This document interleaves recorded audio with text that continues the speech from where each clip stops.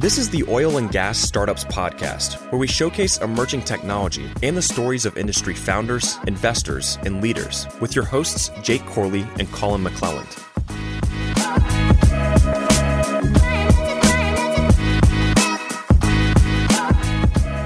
What's going on, Digital Wildcatters? Welcome back to another episode of the Oil and Gas Startups Podcast.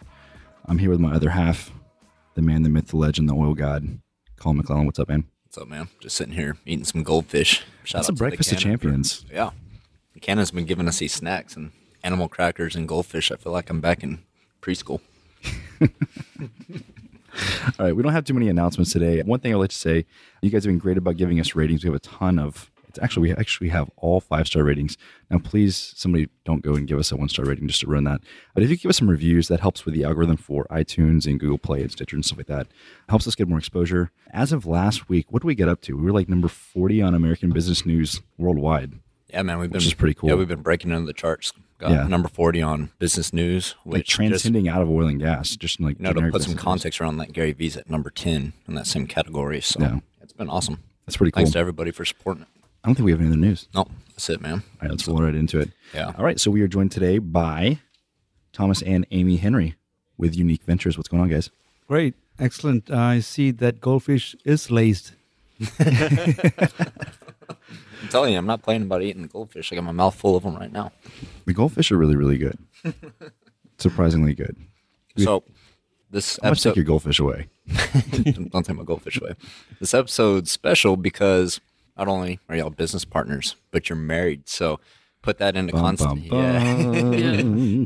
First married guest that we've had on the show. Maybe the only married guest that we've had on the show. This is going to be like half oil and gas startups, half Dr. Phil. Yeah, I was actually at the HX Capital event, and they said one of the top reasons for failures is spouses doing it together. And I looked at Thomas and I said, maybe we should just call it quits. Yeah. Just stop it before it even starts.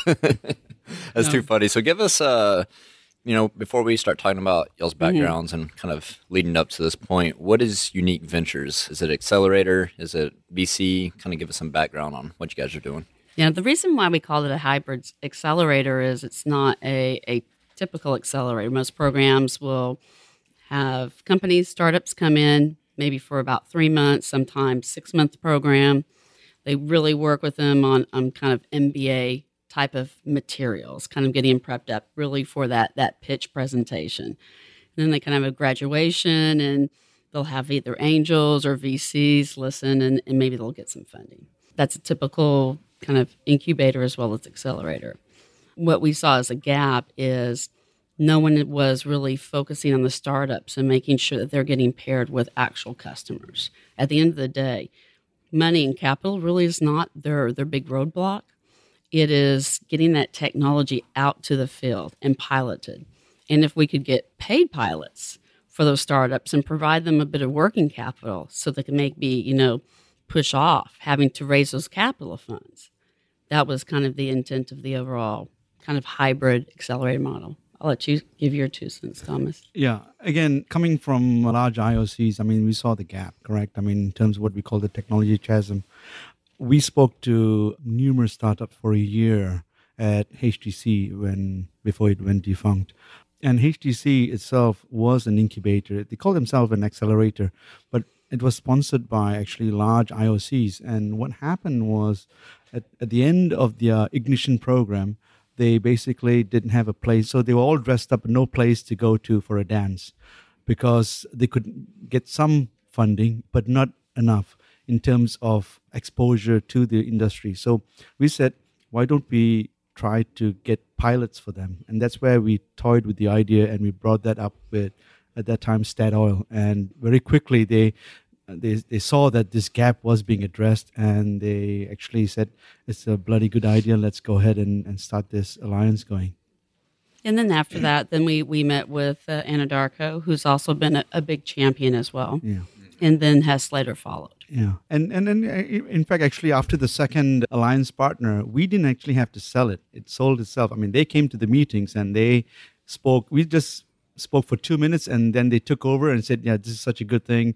Come on in and actually join. So the intent is to have actually up to 5 partners And right now we have 3. And the reason we want to keep it small is because we actually spend a lot of time with the alliance partners in understanding what their needs are in terms of technology, how they want to, how shall I say, move the needle in terms of the margin. And then we go out and find the technology. But most importantly, actually helping them with the pilots, because what we don't want is to bring a startup and leave them on their own devices, because we work with them. So you're getting feedback from the Anadarkos and the Hesses, and are you using that to drive looking for startups to solve those problems, or are you also working both sides of the fence and finding these startups and then kind of like matchmaking them with the companies that also have the issues? It's a little bit of both, right? Okay. In order for them to be an alliance member, they have to, first of all, agree to collaborate and share their technology agenda. Mm-hmm. They don't have to collaborate on everything, because there may be some parts of that technology that they're working on internally from an R&D perspective, right? Do you feel them being pretty forthcoming about the issues that they're Oh, facing? yeah, they're very forthcoming. And they'll say, listen, we're working on this from an R&D perspective. They're very open about it. The other thing was they had to be willing to share results from the field trials and pilots with each other. And the other thing was they were not going to take IP. So a lot of the MSAs that some startups end up signing is, as part of that process, at the end of the field trial, they can't tell anyone, I did a field pilot with company X, right? And some of that technology that gets further developed while they're doing this pilot, that company has IP rights. So we wanted to keep the startup as whole as possible too, as well, to kind of bridge some of that gap. Yeah. I just want to add one small caveat to the sharing of the data. Now, they only share data what they're comfortable with, correct? I mean, it can be as simple as a thumbs up. We trusted the technology, excellent, we love it.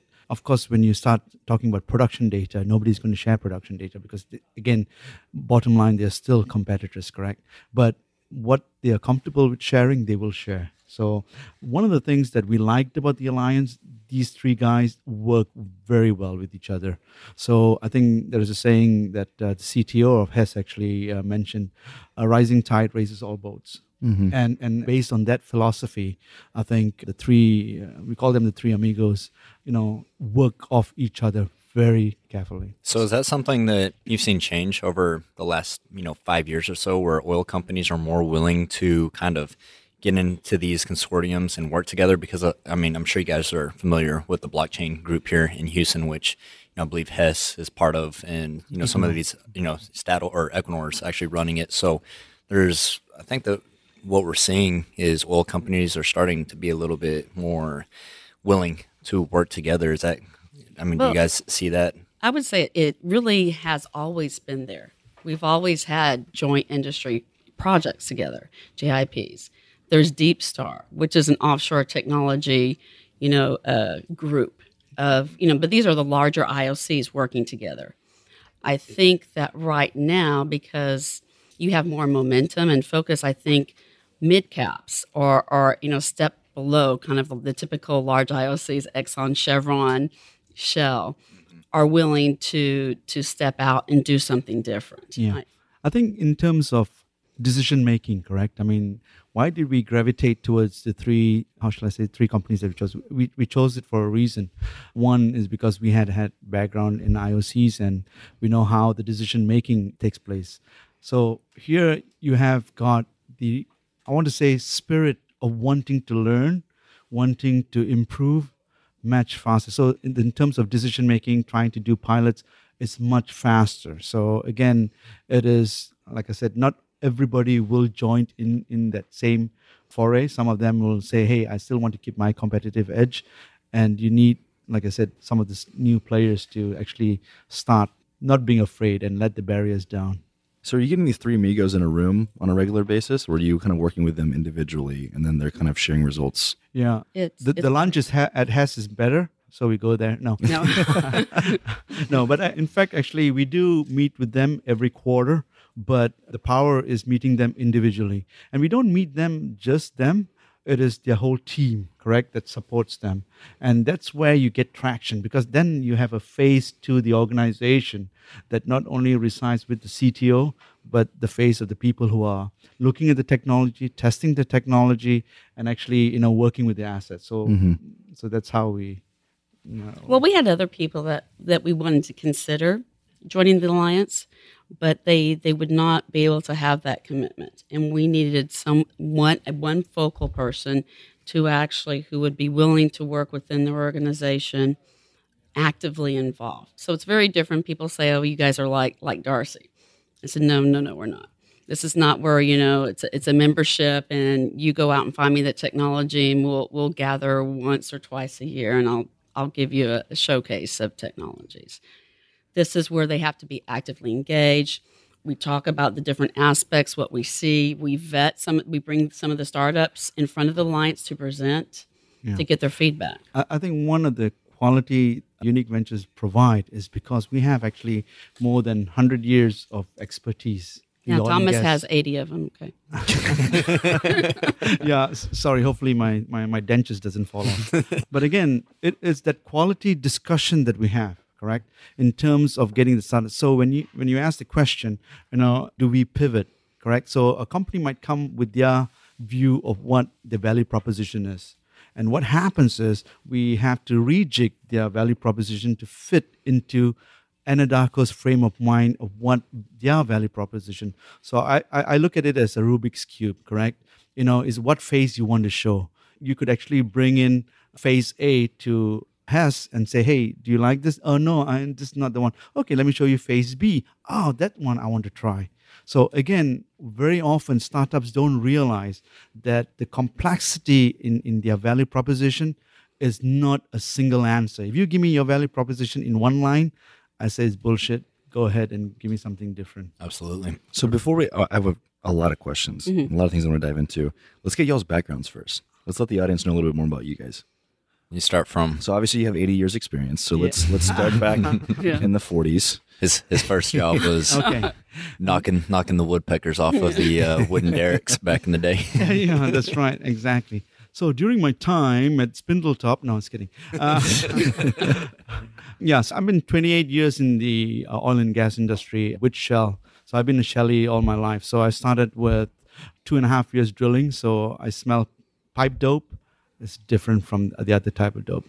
But anyway, all the way to being a reservoir engineer, a corporate planner. That means doing business plans, then moving into being an internal Shell consultant. So that got me to all areas, like everywhere from Venezuela to Australia, Nigeria, working on projects as far as Salem. And then what we did was actually open up a technology center in India. And we wanted to actually tap into the so-called knowledge and the talent in India. And we still do have that technology center. And then the last thing that I did was actually manage a $3.5 billion EOR project, offshore EOR project for Shell. So again, that culminates my 28 years experience. So it's been varied, everything from drilling to project management. So did you ever do any work with Inventure Global Technology? Yeah, so that's why we have the other half. She'll tell you about the Shell technology. All right. But I did work with Game Changer. So that's Shell's internal so-called, like equivalent to Chef Tech Ventures or Catalyst program, where there's technology built inside the R&D, and then we try to grow it within ourselves. And some of them actually from outside also, where technologies comes in and we try to provide. And that's a very structured process, correct? I mean, anything from 2 to 3 years before you see the light at the end of the tunnel. Okay. So let's go over yours. Yeah. Talk about myself. Yeah. Kind of by background, I kind of consider myself, I guess, a finance kind of commercial person, CPA, law degree. I'd experienced prior to Shell, so I also come from Shell. So my background outside of Shell is kind of Big Four, EY, Anderson, working with energy companies. But within Shell, I worked a lot on the R&D side when we took technology kind of out of the labs, looking at different commercial models. I was with Shell also when we went into unconventionals in the early 2000s. So that was kind of doing field demonstration projects all over the world. Also was, you'll get the theme here, we were of the era or generation within Shell where you rotated a lot. So you're expected to be a jack of all trades. So I worked with the Shell Gas and Power, the group, was involved in strategy, planning, portfolio management, investor relations, and then 2 years before we moved back to Houston, I was the global CFO for Petronas for their large unconventional acquisition in Canada. And then they started to build out the portfolio. So I was brought in for capability development within Petronas so that they can have some of the learnings from the IOCs. So let's talk about the interesting stuff. So when did you guys meet? How long have you been married? I actually Actually, met on a Thomas dating at several. website? No, we met at several different locations at Shell. So I was at that time more of a demand-based person at Shell. So I would work with different groups, and part of that time I worked with Shell Technology Ventures. Right, getting back to your InVenture, and that's where I would say Shell did have success when we did things like expandable tubulars when we did commercial ventures. And the only reason I used to be a project manager for InVenture, so I was running expandables across the Western Hemisphere, and I worked with a team out of Shell's R&D. They had it was a new tap system, I think, that we ran it on Shell Perdido. So, I figured that you guys had some exposure to that. Yeah. Yeah, but that's such a boring take on how we met. Okay, we want the juicy details. Come on. Okay. It was one day at the photocopy machine. No, no, but again, your whole life you start in Shell. You tend to. We met in the office actually, and basically she did not know how to photocopy, and I helped her. Let's tell the real story. We were at the Bel Air Technology Center. I met him several times, and we would have occasional interactions. And we were having lunch, and apparently he said something insulting. And so all the ladies in the office made him come to my office and apologize. Well, I've been working in the oil and gas business all my life, but I guess he made some comment about the school I went to, that it must have been subpar or substandard. And so he had to come into my office and apologize to me. Yeah, which is true. That was the first posting that I had to US, and I didn't realize that actually, you have to be very politically correct in whatever you discuss, even during lunch break. And, it was so constraining from the type of environment I grew up with, correct? I mean, so again. Yeah, until you figure a startup that you'll enjoy working with unique. Thomas seems to be a unique character himself, so I'm sure that's how they came up with the name. So how long have you guys been married now? I think this is like year 19. 19. Feels like 39. Man. There is a thin line between love and hate. I'm sure. So what's the dynamic like? So you guys, obviously you left Shell, now you're doing Unique Ventures. Amy, your CEO, Thomas, your COO. So how's that like in the work-life balance, working together and then obviously being married? Yeah. Well, I think we grew up at Shell, so there was never really a work-life balance. Yeah. It's kind of ingrained into your DNA. I still tease people, I'm recovering Shell. I mean, you're just used to it. I mean, used to getting up early, working long hours. We work probably 7 days a week. We love what we do. I work a lot right now on the commercial side. I mean, it's hard to say. It's complementary, but there's no one, even though I'm CEO or Thomas is CEO, we have a VP of technology development. When we look at companies, it's a full team effort. Yeah. I mean, even though I'm not a deep technical person, there might be something I ask from a technical perspective that may spur something that Thomas comes up from his kind of RE background. Or, something that he might ask from a financial commercial standpoint that might spur something in me. So it's truly a collaborative effort. Yeah. So basically I do all the work and she just gets the fame and glory now. But actually we do complement each other in terms of, I take care of kind of the technical side of it, where you need to get to the nuts and bolts of what the technology is. And Amy is very powerful in the way she tackles this at the CEO level, correct? Of course, she's looking at the end in mind. How do you actually commercialize this technology? So her commercial and marketing skill, because she has done it before, with Shell Technology Ventures. So she brings that so-called life cycle approach. We tend to sometimes get bogged down to the weeds, and Amy will come and say, "I think this is a non-starter for one," and basically we complement each other. So how many people do y'all have on the team now? So right now we have 5. Okay. One just joined. You want to say something a bit more on? Well, Ariane just joined us, and she'll be the kind of VP of strategy and marketing. And she's got a great oil and gas background. She had a large stint at Landmark. She also was an active advisor with Techstars which Okay. is a great accelerator program. Even Equinor, it was doing some stuff with Techstars overseas. Yeah, then maybe very quickly, we'll just touch very quickly on the VP of Technology Development is Will Frazier, and he actually has been there for Chevron for about 30 years. So he's got experience everything from HSC, GTL. I mean, the last one was he is technical manager for the GTL down in Australia. And then we got technology deployment, which is Jeff Tomlinson, and he has got ExxonMobil experience and experience with other smaller startups, BHP, and Murphy. Murphy. So he has got the street cred of what does it take to implement. So we actually complement each other, correct? So when a technology needs to be implemented in the asset, he's the guy who will be there in the asset, talk with the asset managers, understand what it is, issues that can cause assets to shy away from providing that pilot. So again, if you can speak that lingo, it is much easier. Well, a lot of the startups, they don't like Jeff, right? Yeah. And let's just be honest. But that's kind of Jeff's role, right? They come in and he will With them. spit out exactly what the operator is going to tell them, right?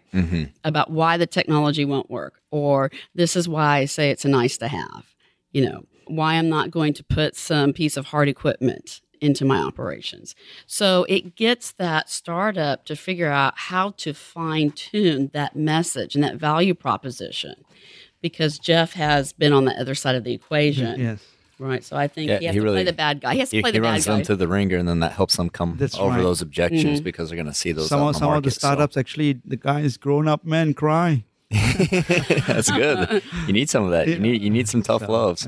Build some grit. So let's walk through what it's like for, are you guys actively scouting startups, or do you have startups coming to you, or is it a combination of both? Let's just say a startup comes to you guys and says, we want to work with Unique. What is that process? Because obviously we have a lot of founders who listen to the show. So what does that process look like from start to finish? Okay, great. So we developed a process, and we call what we the first thing is first contact meeting. Correct? Sounds very alienish, but this first contact meeting is 30 to 40 minutes over the phone, face to face, or via a Zoom meeting, and basically just tell us what do you have, what is the product that you have, and then we ourselves internally discuss. Is this something that we want to take forward? If we want to take forward, then what we do is we have them fill a one-pager. And this one-pager actually is a kind of a PowerPoint slide that tells you everything from value proposition to their competitive analysis to their product itself. So in one page, non-confidential data, they articulate what their entire product is. If you can't articulate that in one page, then you know that there's something not right with the startup. But we take that one page then and we solicit with our alliance partners, hey, we think this is something that you can use. Of course, there's a lot of groundwork that we do with the startup, correct? Not with the startup, but ourselves. Hey, is this something new? Is this something that is applicable? So then we send this one pager to the alliance members, and then the alliance member says, hey, I am now in the fascinated stage. Now I want to hear more. So we actually had yesterday 2 companies that is in the fascinated stage. We took to Hess, and they brought their subject matter experts. So again, the subject matter experts will ask a lot of technical questions. Now, then once you're done with that fascinated stage, they'll say, hey, guess what, Unique? Sign an NDA with these guys and do your health check.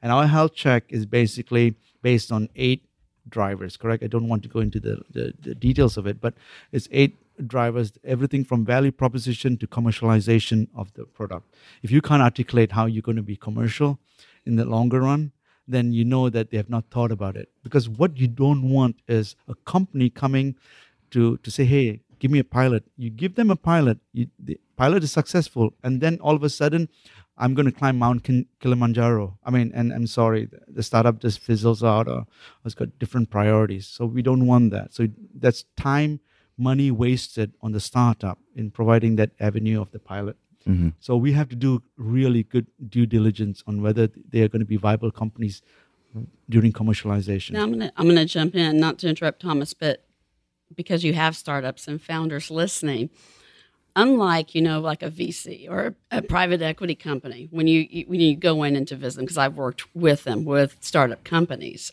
the intent is, okay, you got 5 minutes and it's yes or no. It's kind of a brutal. It's almost like a real true Shark Tank kind of episode. For us, the first point of contact is we want to make sure that we don't screen someone out that could be a valid technology. We're just looking in that first kind of point of contact. Is this something that's just completely way off base from what we know about our alliance partners and what they're looking at?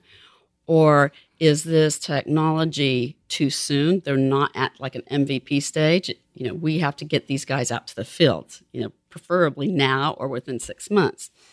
Or have we seen so many other technologies in this space and they're just not advanced? So it's kind of slowly weaning that down at that first point of contact. And then the kind of jumping to, the fascinated stage that Thomas was talking about.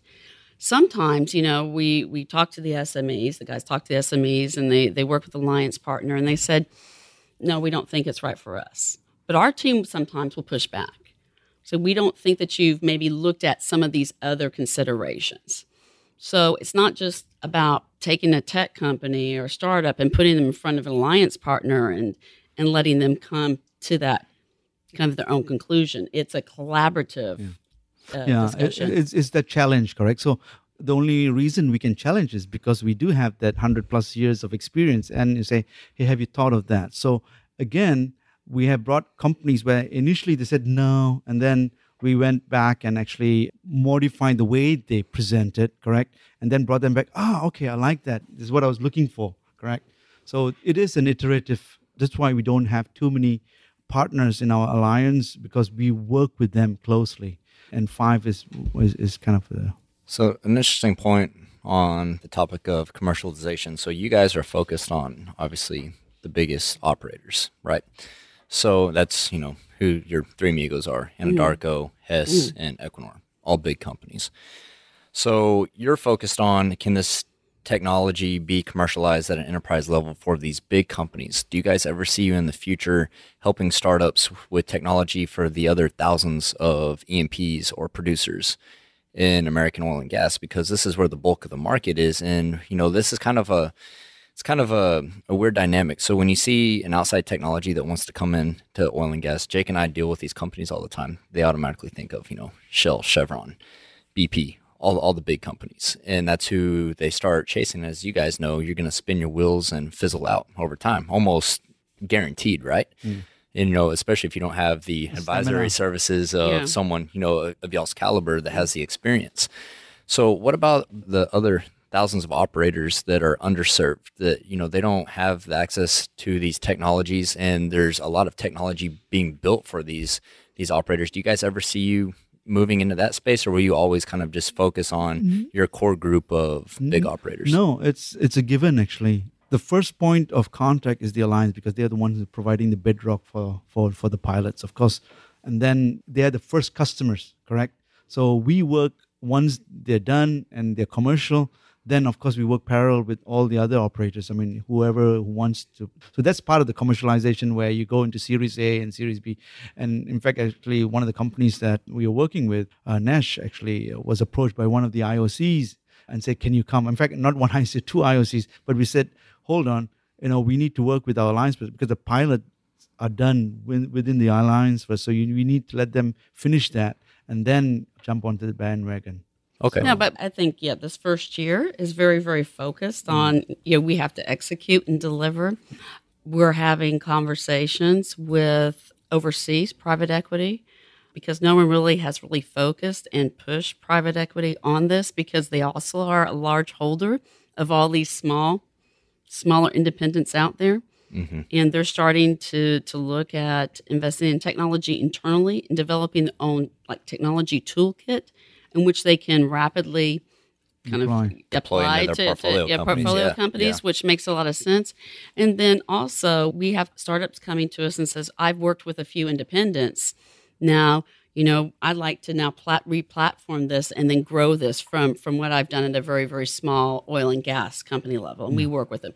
Or we try to find people, if we can't work with them right now, we want to get people placed in the right place in the ecosystem. So, do we know someone at another smaller oil and gas company that might have the appetite to start with them? We'll watch and we'll still work with them and kind of give them advice. and see how they progress. And once they get to that certain stage, then then we can come in and take a more active role.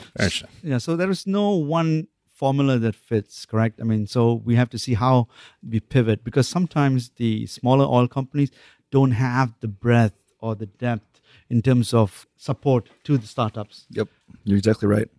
One of the things that we've said a million times is that the bulk of the E&Ps, like Colin was mentioned, they don't have tech departments. They don't have IT departments. You're dealing with engineers and geologists and accountants. Like, they don't have a staff that's dedicated that could spend time with these startups, which is a huge issue, I think, within itself. But I don't really know what the solution is. We're hoping that the content that we put out is somewhat educational, that these guys can start to slowly educate themselves. Well, we've seen it, right? I mean, look how many oil companies that we have reach out to us that consume the content. So, part of it's just providing a medium to where companies can start to get exposed to new technology and learn about it. So going back to you guys. So you said you're a hybrid. So we've heard all about the advisory services. You're also you've got a fund that's bolted onto it as well. Can you guys disclose any details on what you guys are looking for in terms of companies to invest in? Is it, anything, are you guys allowed to invest pre-revenue? Do they have to be at a certain stage? Can you kind of shine some light on what y'all are looking for?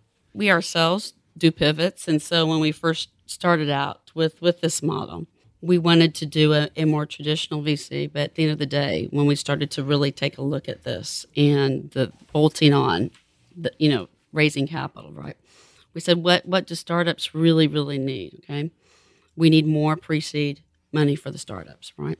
We have some really good hard science companies in town, in Houston, right? They need the funds to kind of get them to that next stage before they get out to that field trial. They might be lab kind of work and funding. They might need $100,000, $200,000, right?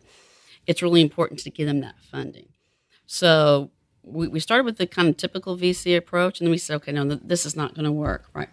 So right now we're repackaging and we're looking. The two have got to be kept separate. This is where I think some people have made the mistake. You cannot mesh an accelerator, okay, with operators and try to mesh a typical VC. You have completely different strategies.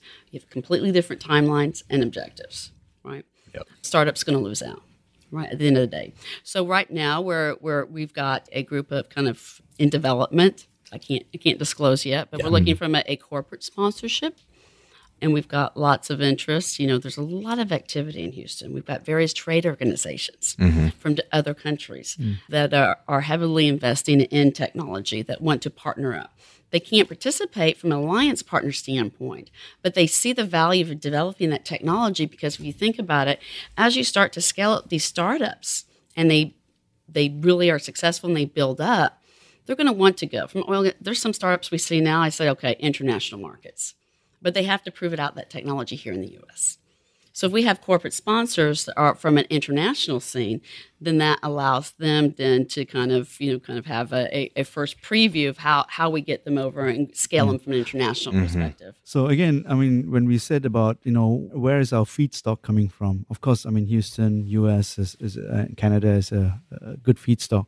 But the international environment, you'd be surprised. I mean, the amount of actually talent out there, correct? So we are not country biased. So we'll look at for technologies everywhere from Israel to Malaysia to Australia, for example. So these companies who so-called trade organizations that sponsor us will also bring us technology companies that are looking to penetrate the US market and looking for field trials, for example. So a technology developed in Australia for the unconventionals over there might say, hey, I can't get a pilot there. Maybe, it might be applicable over here. So again, we're not being agnostic to country. Well, there's a huge market for that, right? I mean, Jake and I started consulting on this last year because we noticed that there's all these emerging technologies outside of the United States that wanted to integrate into American oil and gas because the barrier to entry was lower. So we just kind of on a whim started consulting on this and started landing contracts and having people reach out to us. And so, I mean, there's a huge market that people don't even, when they think of oil and gas tech, they think about what's happening in Houston, Denver, Austin, Dallas, and Silicon Valley. Are we going to recruit them then? Yeah. Oh, no, well, let's talk about this off record, but I've been over here taking some notes of how we can work together. So Jake and I have been building something that I think you guys will be interested in. Oh, no, stop. Yeah, no. I just want to go back to what real quick. I mean, the point of, besides just the corporate sponsors, we wanted people to, raise capital that understood the life cycle. First of all, they have to understand the oil and gas industry, right? And understand the startups and the length of time that it truly takes a technology company to grow and scale, right?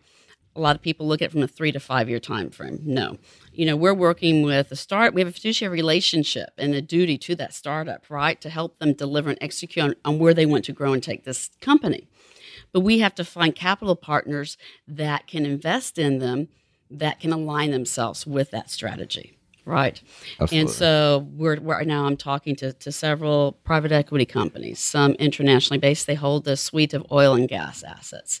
So they're looking at, I'm not trying to get multiples from the tech side, right? I like to invest at a kind of pre-seed level into companies, but if I can get access once they've scaled up, that's good enough because it's going to ramp up my multiples on my portfolio. So we're seeing really new trends popping up. So that's really interesting on that point. So I don't know if you guys are connected with me on LinkedIn, but I always go on these rants about this gap in the market for pre-seed funding. And the other day I had a post. So there's a guy here in the Canyon that's got a consumer product, and the product is, it's kind of like a 5-hour energy drink. You drink it while you're having alcohol, and it's supposed to get rid of your hangover the next day. And I mean, they raised $2 million pre-seed. And that capital is so hard to access for oil and gas startups at the seed level. There's just not any infrastructure or a market there. So I always talk about that. And I made a post on LinkedIn about it the other day that went viral because it's such a big topic in the industry. And so there's so much opportunity there. What's interesting about the private equity front is that, Jake and I talk to a lot of private equity groups, and we've got a lot of advisors that come from private equity. So we kind of pick their brain on it.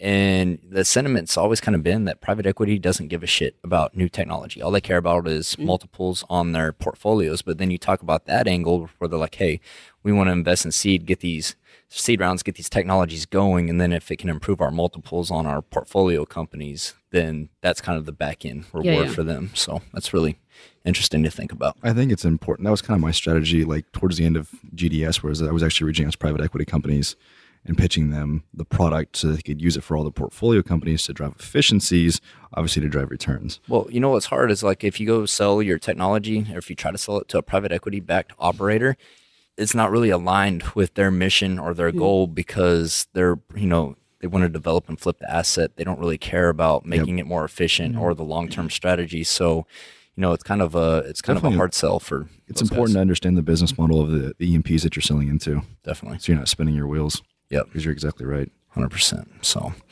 anyways, we're coming up on time to wrap it up. I want to give you guys opportunity. I want to know, what are some goals that you have for Unique in 2019? What are some goals some things that you want to see happen in the ecosystem of Houston oil and gas or energy tech? We'll wrap it up with that. I want to hear what you guys are looking to do and see. Okay, I think our number one goal, don't kill each other. Hey, I mean, y'all have made it 19 years so far, so far so good. I mean, I think I have a couple. I'll give a couple of my rants, right? Definitely. I think I appreciate the ecosystem build up. People need to understand it is going to take a very, very long time. So the people need to be asking, what are we going to do right now, right? Great, you're having more VCs. You're going to bring people down. But who is going to actually do the work with the startups, right? You can't helicopter in and out for these startups. People need to work with them day in and day out. And it has to be people from the oil and gas business who understand it, who know where and how to work with those organizations. Not enough people are asking, what do the startups need? That's my big kind of issue. We saw it at HCC. I've seen it in other forums. What does Houston needs? Great. What do VCs need to come to Houston? Great. We know what oil and gas company needs. But what do the startups need in order for them to go to the next level? And you have a lot of people providing these startups advice, but it's very, very generic advice, right? Mm-hmm. It will only take them so far. It'll kind of get them going. They can, get a general broad value proposition, but that's not enough to get them in with a customer. I'll let you go. I think, so how do you define success, correct? First, I mean, we also just started. I mean, the ink is hardly dried. The first year, if we can actually get 3 to 4 technologies implemented or even at least piloted in the startups, that means that we add value to this so-called ecosystem through our alliance partners, I think then we consider ourselves successful, because that shows that there is a light at the end of the tunnel. Because then startups say, hey, you know what, going through Unique Ventures, I am assured a pilot, and then my idea of commercialization is there. So we cannot make any announcement yet, but very soon, in the next few days, within this week, there'll be an announcement of one of our companies that we actually took through this funnel. So our first company, and yeah. Very cool. So by the time this podcast launches, by the time you're listening to this, Unique will have some big news dropped for implementation. I want to have you guys back on the show here, and maybe towards the end of the year, Q1 2020, we can get an update and see how everything's going. Can people find you on LinkedIn? Are both of y'all on LinkedIn? Yes. We're on LinkedIn. We have a website. Yeah, so if you want to find them, Amy Henry, Thomas Henry on LinkedIn with Unique Ventures. And Unique is kind of spelled unique, so it's not spelled the typical way. It's EUNIKE. So uniqueventures.com. So it's Norwegian, correct? And it means good victory. Oh, okay. I like it. So again, it's a play of words, but again, how'd y'all come up with me after a couple of beers? He was coming up with. I said you have to have it all short. All creativity is derived from some alcohol. That's right. It's a short name and it has to have meaning. Yeah, so. I like it. No, the other one, she threw it out. I can't say it here. That's too funny. Well, guys, if you want to find Unique Ventures, we'll leave links to Amy and Thomas's LinkedIn profiles in our show notes, and then a link to their website. Guys, it was great having y'all on the show. Appreciate you taking the time. Having us. Yeah, thank you for having us. I mean, excellent, guys. And now to talk about real business. All right. Thank you. Thank you. All right, guys, if you enjoyed the show, please take 2 seconds to leave us a rating or review on whatever platform you're listening to this on, either iTunes, Spotify, Stitcher, Google Play. That just helps us a ton. Also, if you want to do like a send all to everybody at your company, just share a podcast episode, and that'd be greatly appreciated. We'll catch you on the next episode.